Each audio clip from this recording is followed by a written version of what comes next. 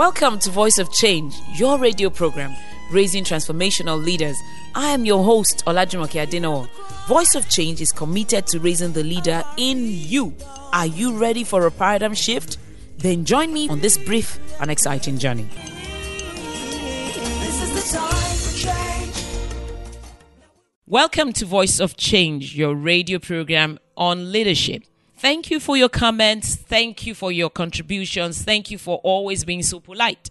It's not a surprise. I realize that Voice of Change listeners are intelligent, articulate, discerning, cerebral people. Am I toasting you enough? That's because it is true. Thank you for staying tuned to Voice of Change and never touching that dial every Tuesday at 6:45 a.m. We were talking last week about women supporting or not supporting women.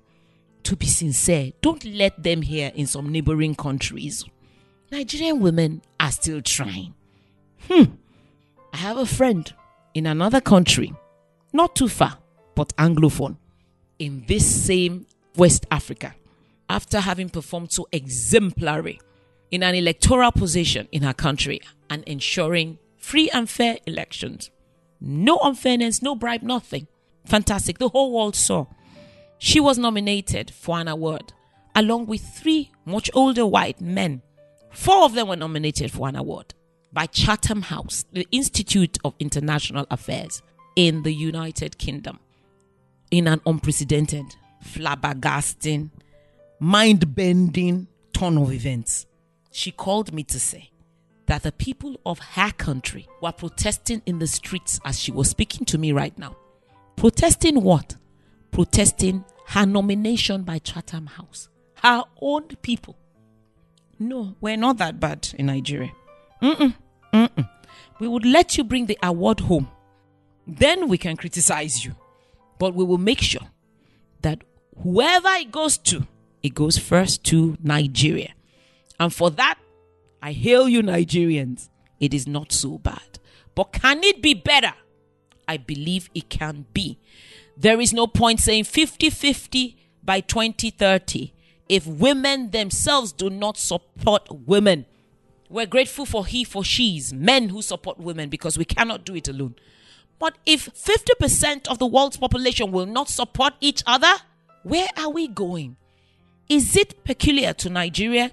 I think it's pretty bad in some countries, like Nigeria and this country that remain nameless. And some countries are exemplary. In Senegal, 75 women just came together to start the Women's Investment Club. They donated $10,000 each to help other women start off in business. This is a stellar example of women really supporting women. But don't go anywhere. Stay tuned to Voice of Change. Hello listeners, it's Sarah, live from Abuja. I have Sunlight's very own Bubble Man with me, and he's got a special message. Bubble Man can't speak English, so I'll translate. He says, choose Sunlight 2-in-1 detergent to give you cleaning power with burst after burst of freshness. Well, you get the picture. Sunlight 2-in-1 detergent for burst after burst of long-lasting freshness. See them pay. Follow us today on Facebook at facebook.com/Adenowo Olajumoke and on Twitter at Jumoke Adenowo. Well, our dreams. Welcome back to Voice of Change. I am Olajumoke Adenowo, your host, and you can follow me on Twitter at Jumoke Adenowo and on Instagram at the same handle at Jumoke Adenowo. And we were talking about women supporting women. This is actually not a gossipy issue. No. It's a serious United Nations level issue. There's no point, no matter what UN Women does or no matter what debates go on at the United Nations, it doesn't matter until women themselves support women. We will not change the narrative until aspiring women help each other until we form a critical mass. Nothing will change. Now, men, don't touch that dial. If you're a he for she, and I know you have a mother, you have a sister, you probably have a daughter, you are born of one woman. Want you? Keep listening, because you too can make a change and help us in this cause. Madeleine Albright, the former U.S. Secretary of State, said, "There is a special place in hell reserved for women who do not help women." I like the strong imagery of what she said. Why? Only a woman understands what a woman goes through. Only a woman understands the struggle of a woman. I am a woman in STEM, science, technology, engineering, mathematics. As an architect, as the CEO and principal partner of AD Consulting, an architectural firm I founded almost 25 years ago, I know that with all the affirmative action going on and all the policies saying at least your employees must be 40%, 50% women, nobody, for instance, is talking about in Nigeria making sure procurement, which is where I would land as somebody giving services to the private sector and to the public sector. There's no policy in place in Nigeria saying any percentage of the architectural work or contracting work given by a bank, given by any industry or any concern should be given to women. So I spoke to the Deputy Regional Director of UN Women at a meeting we had, and she said, we came to Nigeria and there was no appetite for it. I was outraged. No appetite. Yes, Nigerian women were not cohesive enough to care, to push their own issues to the policy level, to talk about these things.